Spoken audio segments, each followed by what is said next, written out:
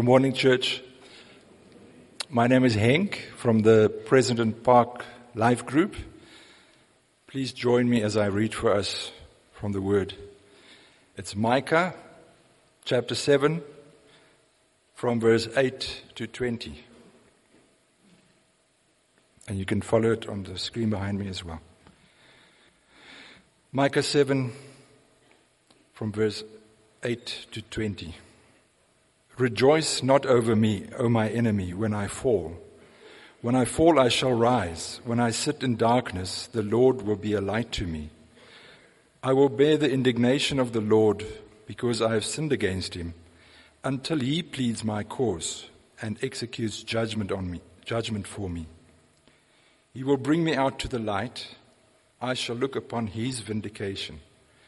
Then my enemy will see, and shame will cover her who said to me, Where is the Lord your God? My eyes will look upon her. Now she will be trampled down like the mire of the streets. A day for building of your walls. In that day the boundaries shall be far extended. In that day they will come to you from Assyria and the cities of Egypt, and from Egypt to the river, from sea to sea and from mountain to mountain. But the earth will be desolate because of its inhabitants, for the fruits of their deeds. Shepherd your people with your staff, the flock of your inheritance, who dwell alone in a forest in the midst of a garden land. Let them graze in Bashan and Gilead, as in the days of old. As in the days when you came out of the land of Egypt, I will show them marvelous things. The nations shall see and be ashamed of all their might. They shall lay their hands on their mouths. Their ears shall be deaf. They shall lick the dust like a serpent, like the crawling things of the earth. They shall come trembling out of their strongholds. They shall turn in dread to the Lord our God, and they shall be in fear of you. Who is God like you, pardoning iniquity and passing over transgression for the remnant of his inheritance? He does not retain his anger forever, because he delights in steadfast love. He will again have compassion on us. He will tread our iniquities underfoot. You will cast all our sins into the depths of the sea. You will show faithfulness to Jacob and steadfast love to Abraham, as you have sworn to our fathers from the days of old. This is the word of the Lord. I just want to join Pum in thanking God for the fellowship of Christians. If you just think about who has been on the stage this morning, we had Tandi sharing so very bravely out of her own enormously personal experience. We had our teen band. Did you notice them? Weren't they brilliant? Yeah, there we go. Let's give them a round of applause. They're wonderful. We thank God for the richness and diversity of his people, blessing young people with gifts like that. The President Park Life Group serving us in various ways. And it's a fellowship that isn't a social club. It's a fellowship formed by and around the Word of God. So we can really thank him for that as we come to his Word. Won't you pray with me? Father God Almighty, we do praise you and thank you that you form a people for yourself, and you form us merely by speaking a word. And the word you have spoken fully and finally is your Son. And we praise you for him, for he is the fullest disclosure of who you are. The Word was with God, and the Word was God, and the Word took on flesh. We praise you for him. Father, we pray that you would speak now, that you would speak to us, that you would break us and remake us, that you would empty us of our idle notions and fill us up with your Spirit. Help us to see you. Give us eyes to see. Give us ears to hear what you have to say to us. Make us into the likeness of Christ, we pray. Do not leave us as we entered here this morning. Fill us up, Lord, and send us out full of zeal, full of passion for the Father, through the Son, and in the power of the Spirit. We pray this in his name. Amen. We only have one question we want to answer today, just one. The question comes to us in the very first verse of the book. It comes in the name of our prophet. So chapter 1, verse 1, the word of the Lord came to the prophet Micah. Micah means, who is like the Lord? And that question comes to us again right at the very end of the book in one of the verses Henk read to us, chapter 7, verse 18. Who is a God like you? So once at the beginning and once at the end, this is a question that frames the whole prophecy. Who is like the Lord? So that's our question. That's the question we want to answer. To answer it, we probably have to answer a prior question. Before we can answer who is like the Lord, we probably have to ask, what is God like? What is the Lord like? And to answer that, John Calvin has some very helpful wisdom for us. He says, our wisdom consists almost entirely of two parts: the knowledge of God and the knowledge of ourselves. But these are connected together by many ties. Every person, on coming to the knowledge of himself, is not only urged to seek God, but is also led as by the hand to find him. On the other hand, man never attains to a true self-knowledge until he has previously contemplated the face of God. That's a long, complicated way of saying this. If we want to answer the question, what is God like? A good place to start, strangely enough, is by taking a look at ourselves, taking a look at humanity. That sounds strange. Bear with me, go with me on the journey. Hopefully by the end of the sermon you'll see what I mean. But for now, let's do that. Let's just take a look at humanity. Let's consider the human condition. The prophet Micah does that for us in the first half of chapter 7. Not the part that Henk read, the part that comes just before it. So chapter 7, Micah chapter 7 and verse 1. You can read there with me. He starts in verse 1, woe is me. Verse 2, the godly has perished from the earth. There is no one upright among mankind. They all lie in wait for blood. Each hunts the other with a net. Their hands are on what is evil to do it well. The prince and the judge ask for a bribe. The great man utters the evil desire of his soul. Thus they weave it together. The best of them is like a briar. The most upright of them is like a thorn hedge. Hopefully you remember that Micah is a chapter, just one chapter, in the book of the 12 minor prophets. And the main theme of the book as a whole is the death and resurrection of Israel. Israel must die so that she can be born again. Like Hosea, Micah is prophesying in the 8th century BC, 800 years before Christ. At that time, the neighborhood bully Assyria is actually taking a nap. And so they're left to themselves. And left to themselves, Israel in the north and Judah in the south are booming. They are thriving. They are flourishing. But tragically, economic growth coincides with spiritual decline, as it so often does. Economic prosperity walks together with spiritual decline, as we are so familiar with. And Micah, in the face of all of this, Micah brings God's lawsuit against the people of God. The whole book is an indictment of the people. The people are corrupt because their leaders are corrupt. They steal and bribe and oppress. They exploit those with less power. They are violent and greedy. They worship false gods. They are God's covenant people, but they're in total breach of the covenant. They are God's special people, set aside, set apart to be distinct, but they look like the world around them. They are supposed to represent God to humanity and humanity to God. Remember, that was the mission of Israel. You are to be a royal priesthood, a holy nation. You are to be a priesthood representing God to humanity and humanity to God. That's their mission. But instead they embody the worst of a humanity that is totally alienated from God. It is so bad that judgment must come. Israel must die. So Micah prophesies that Assyria will wake up from her slumber. and destroy the northern kingdom. And Babylon will follow soon after, loot the southern kingdom, sack the temple, shackle the king, lead the people into exile. That's the picture he paints. It's a picture of the human condition and where it leads us, into God-forsaken exile, banished from his presence. Look again at chapter 7, just those first few verses. Scan through them. I'm going to paraphrase them for us. There is no one upright amongst mankind. They lie in wait for blood. They hunt each other. They excel in evil. Those with power and money abuse it for more power and more money.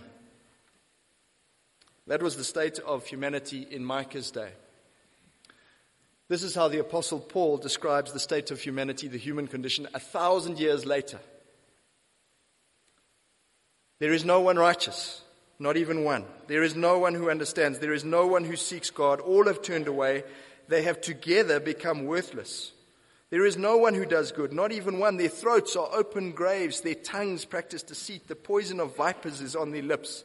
Their mouths are full of cursing and bitterness. Their feet are swift to shed blood. Ruin and misery mark their ways. The way of peace they do not know. There is no fear of God before their eyes. That's the human condition in Micah's day and in Paul's day and our day. Any different? If you were to describe the human condition today, would words like confusion, deceit, worthlessness, misery, ruin, would those words be out of place? I'm looking at you and it seems you don't think so. The human condition has not changed. It is desperate. It is hostile. It is corrupt. It is self-destructive. And please note, this is not just the condition of the ANC or the condition of the Stellenbosch Mafia. This is not just a problem in Sandton or in Sebokeng. This is not just unique to the members of River Club Golf Course or the residents of Plastic View Informal Settlement. This is the human condition.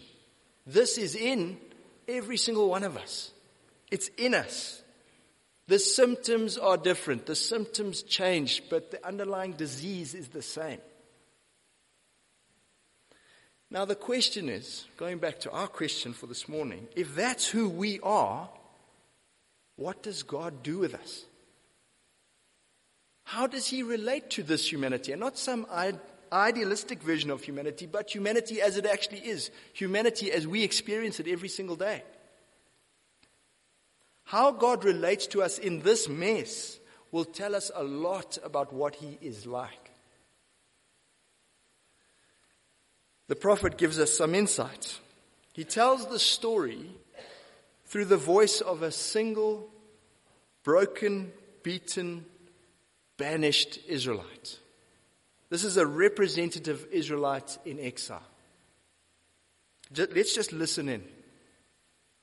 Chapter 7, verse 8. The voice of that lone, broken, beaten, banished Israelite in exile. Rejoice not over me, my enemy. When I fall, I shall rise. When I sit in darkness, the Lord will be a light to me. There's hope. Even in the darkness of God-forsaken exile, there's hope. Where does the hope come from? Verse 9. I will bear the indignation of the Lord because I have sinned against him until he pleads my cause and until he executes judgment for me. He will bring me out into the light. I shall look upon his vindication. The hope, the light, comes from the Lord. The Israelite is in exile because of his sin. That exile is darkness and death to him. Sin always ends in death. He's lost the temple. He's lost the land. He's lost his king.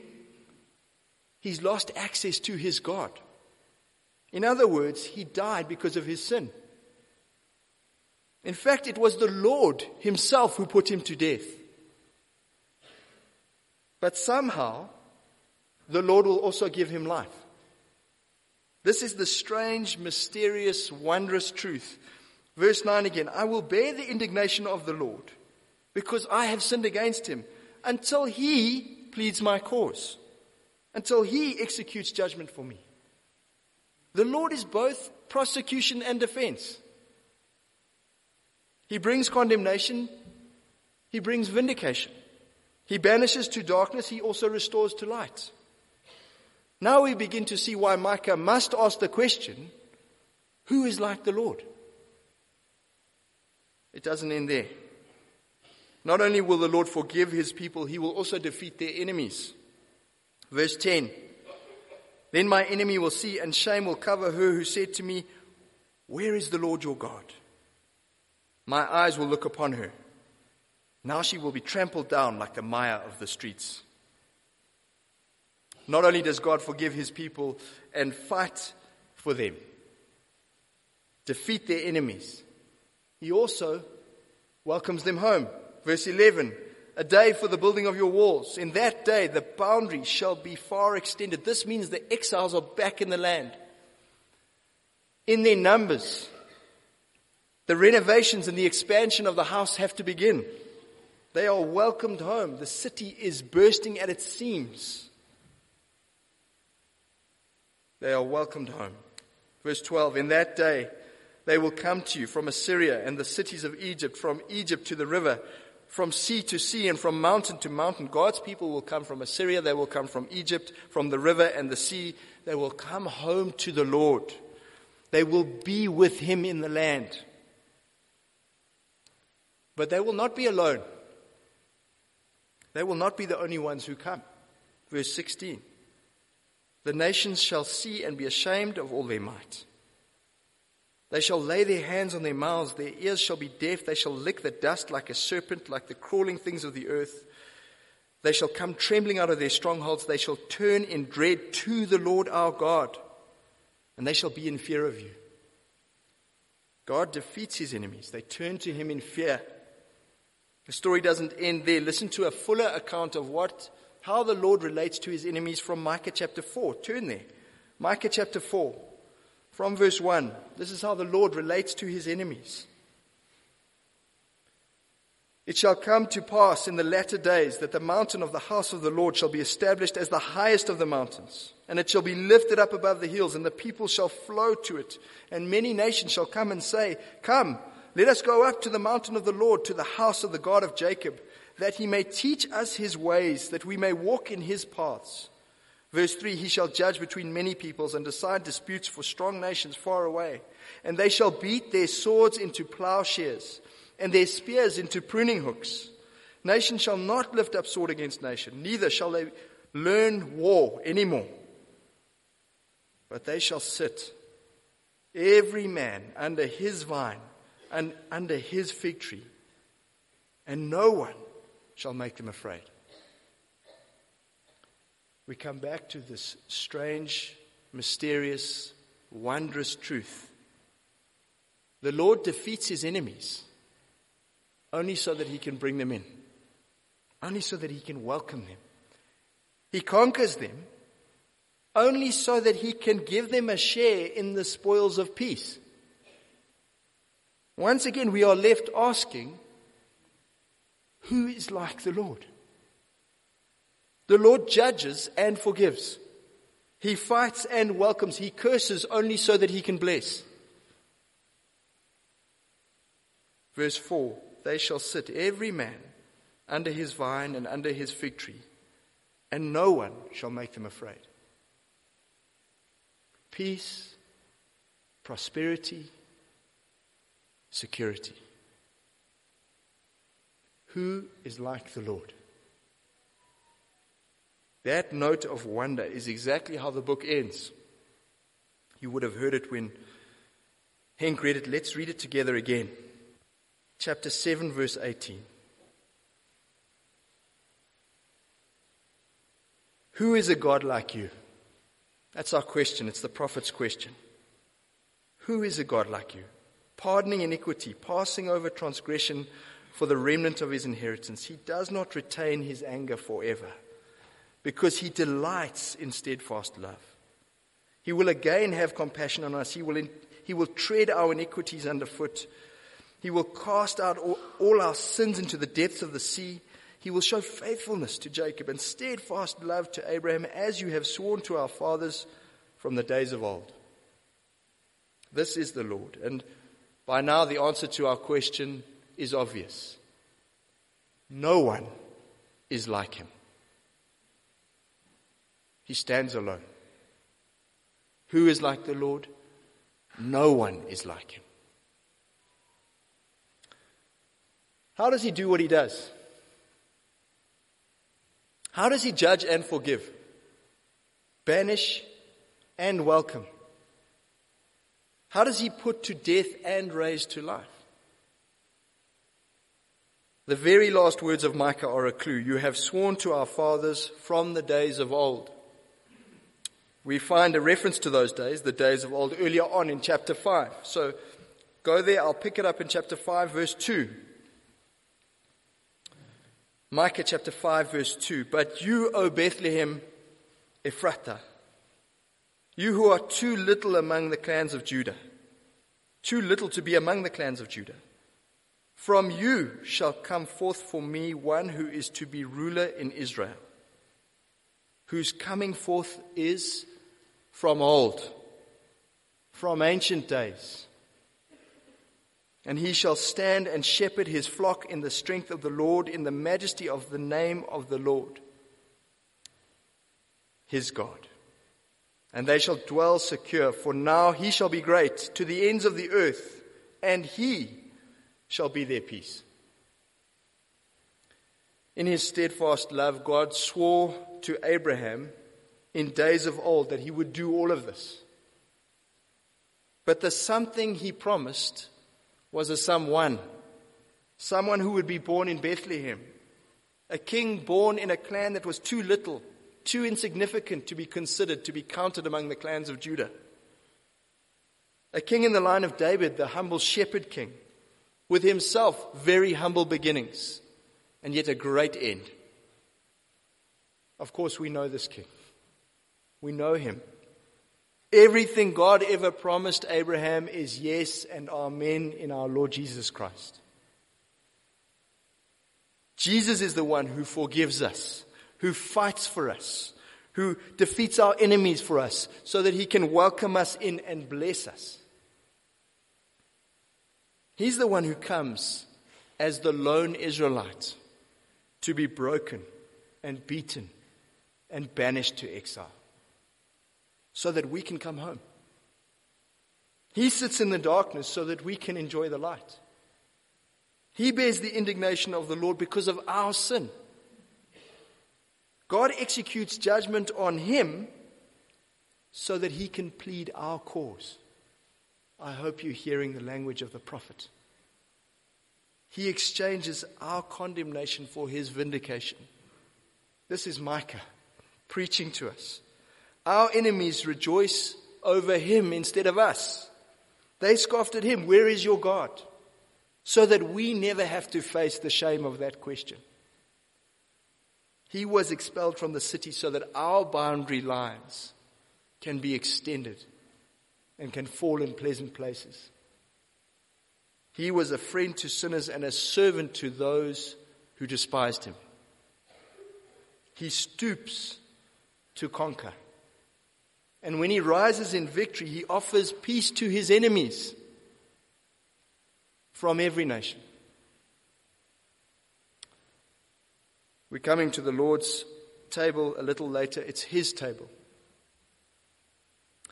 And know this, he welcomes the most treacherous of his enemies to his table. He is the reason God pardons our iniquity and passes over our transgression. He drinks the cup of wrath so that we can drink the cup of Christian fellowship. So that God can look at you with nothing but delight and steadfast love. He is the Father's justice and the Father's compassion to us at the same time on the same cross. He is trampled underfoot for our iniquity. He is cast into the depth of the sea with the weight of our sin around his neck. He bears the curse of God so that every blessing God ever promised to Abraham can be ours.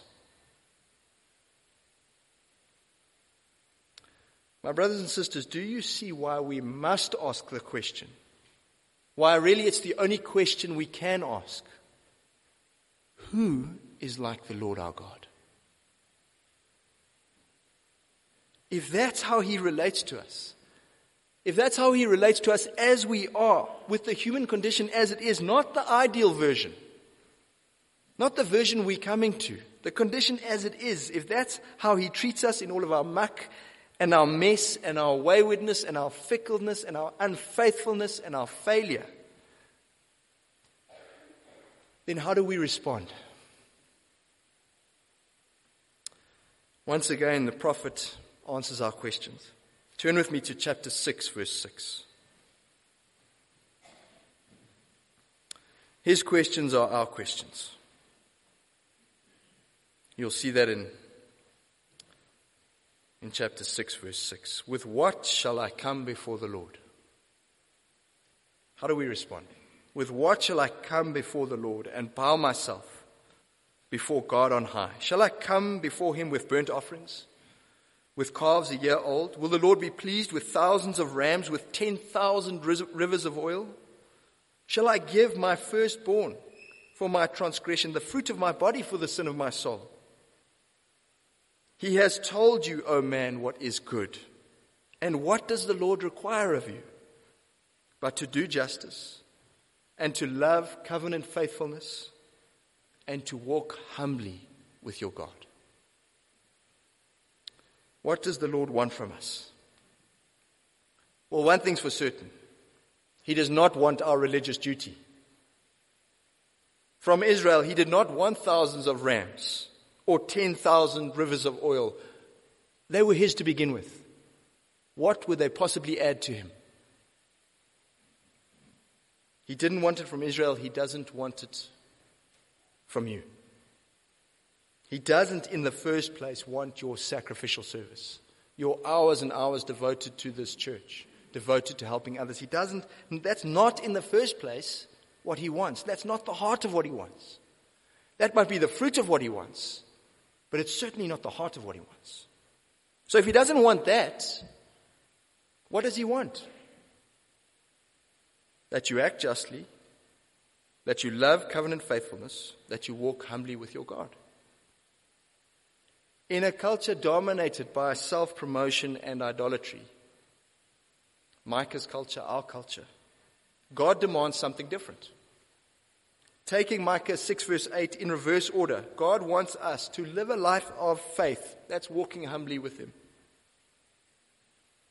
While we love him with our whole heart, that's covenant faithfulness.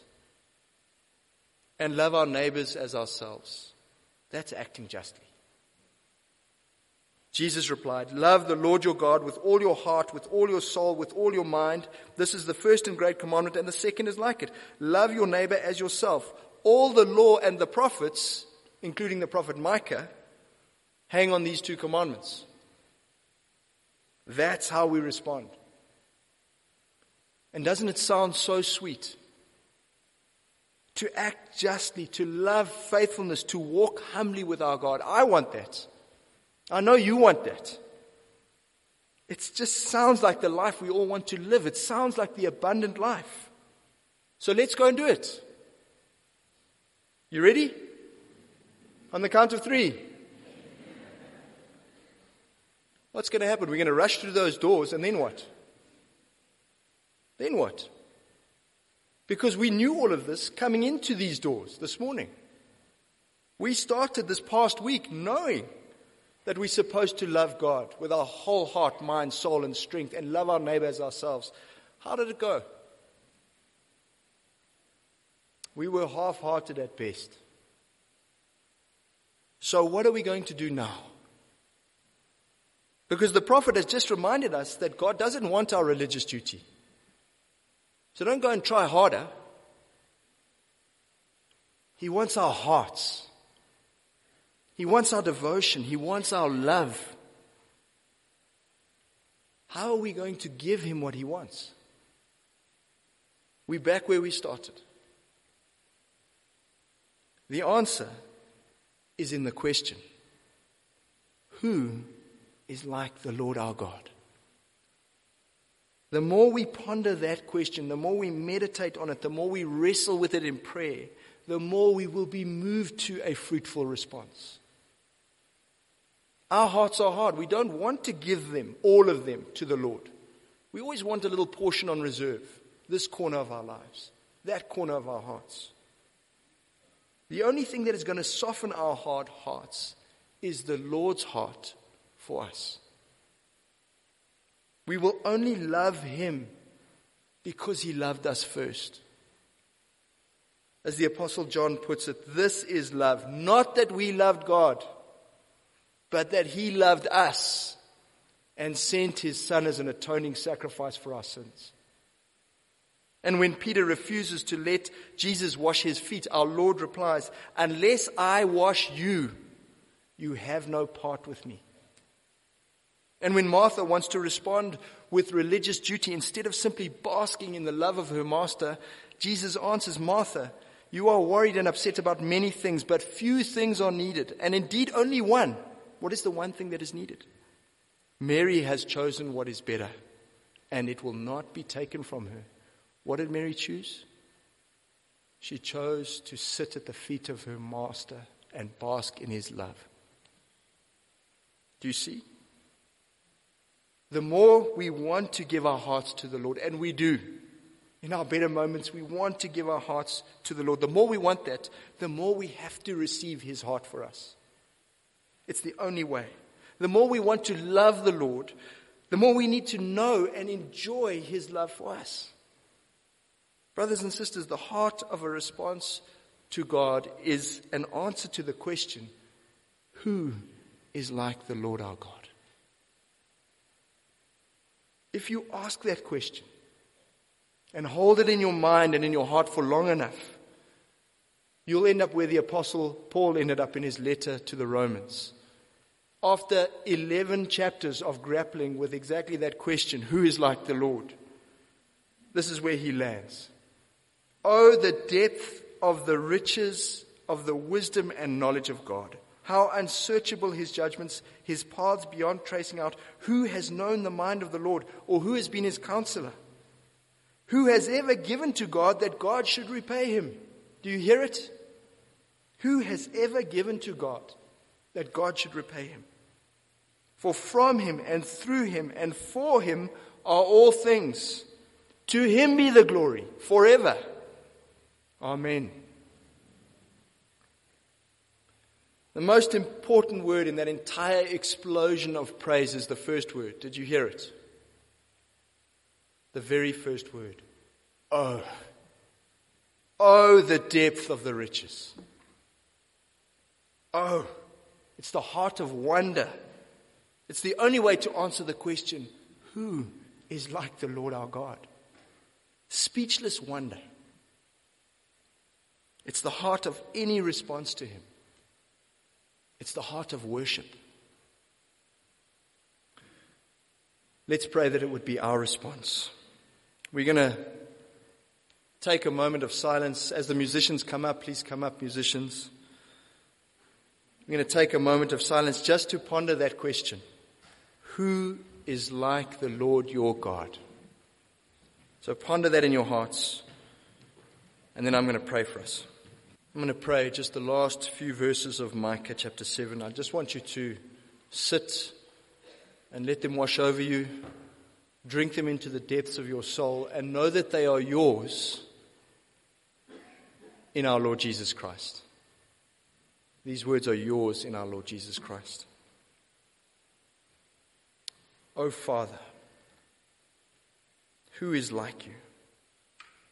Pardoning iniquity and passing over transgression for the sake of his people. You do not retain your anger because you delight in steadfast love. You have compassion on us. You tread our iniquities underfoot. You cast all of our sins into the depths of the sea. Your faithfulness to Jacob, your steadfast love to Abraham is ours in our Lord Jesus Christ. For him and in him and through him, we praise and worship you. Amen.